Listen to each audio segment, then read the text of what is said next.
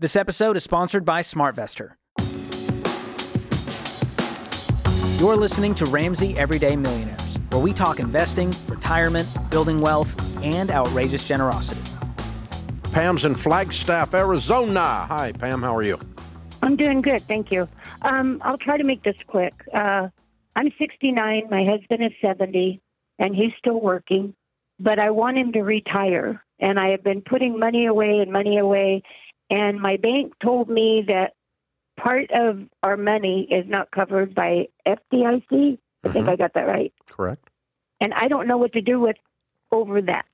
Okay. Well, we've got $250,000 in coverage each, so $500,000 if it's got both of your names on it, in a typical bank. So you're sitting on over $500,000 cash?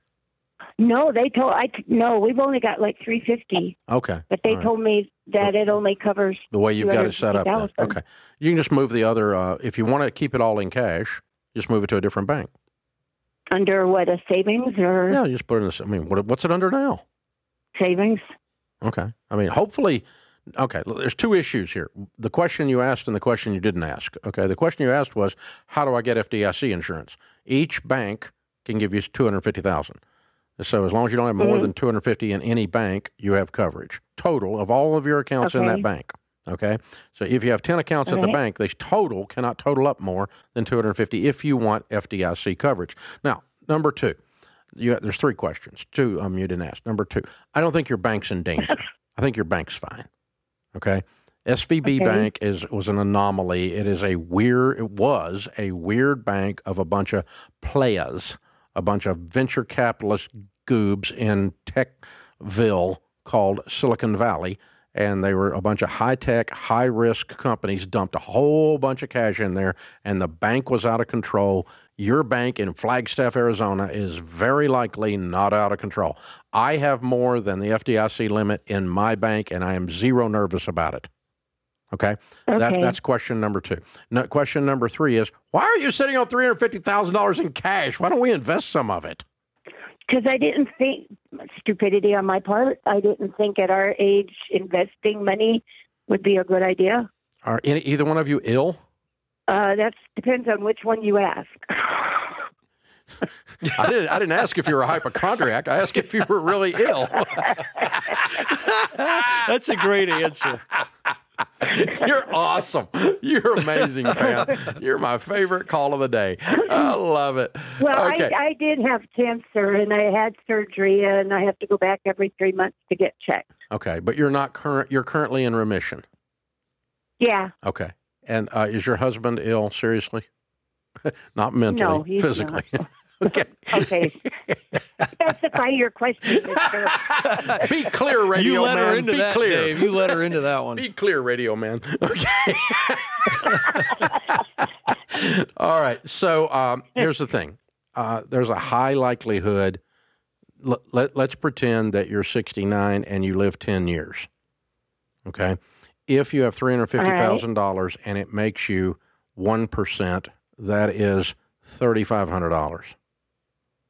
If you have $350,000 and it makes you 10%, that's $35,000. $30,000 difference for 10 years is $300,000 more that not investing the money could be costing you. Okay. You're losing about $30,000 a year. Dang. $2,500 a month. Okay. So now, do I put it in a CD? Or? No. What I would tell you to do is I want you to sit down. I want you to go slow, okay? But I want to activate you to not leave it all in a bank making no money, okay? You basically buried it in a coffee can in the backyard is basically what you've done. You didn't mean to, but you did. And so I want you to make more on it. So I want you to click on SmartVestor at Ramsey Solutions. Sit down with an investment professional. Let them begin to teach you. Do not do this because I said do it. Do not do it because they said do it. Do it because after learning over a series of 2 or 3 meetings that you learn about a type of mutual fund that you can put this in, that you feel safe, you have peace about investing. Okay. Okay? Yeah. And if you have peace about investing, then you can do the numbers that I was talking about. I'm not that much younger than you. I'm 62 going on 3.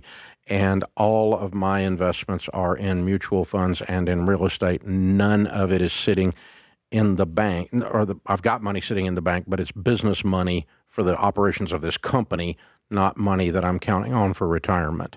And so all of my long-term money that I'm going to be eating with is invested because I don't want to make $3,000 per 300. I want to make $35,000 per 300. And that's what I want you to learn about. But I want you to do that with peace and your husband to have peace about it. Now, if both of you are going to be gone in a year, it doesn't matter. But if you make it 10 years or 15 years, then it matters a lot. Yeah, and I think the key here is with Dave telling you to sit down with somebody and they explain it to you, you can see the numbers, you can see the historic percentages, and stop paying attention to the headlines. I would sit with a pro and get your head out of the news. And then once you understand it and you're not gripped by fear, you're going to be in a much better position. I think that's good advice for all of us as it relates to investing. Stop paying attention to the news and sit down with real pros who know what they're doing and look at the history of the stock market. Look at the history of the returns based on the investment strategy that we teach. When you look at it, it's mind-blowing about how effective it is. Yep, absolutely. Thanks for listening to Ramsey Everyday Millionaires. Need help with your investments? Connect with a SmartVestor Pro at RamseySolutions.com/invest or click the link in the show notes. Ramsey Solutions is a paid non-client promoter of participating pros. Learn more at RamseySolutions.com/SmartVestor.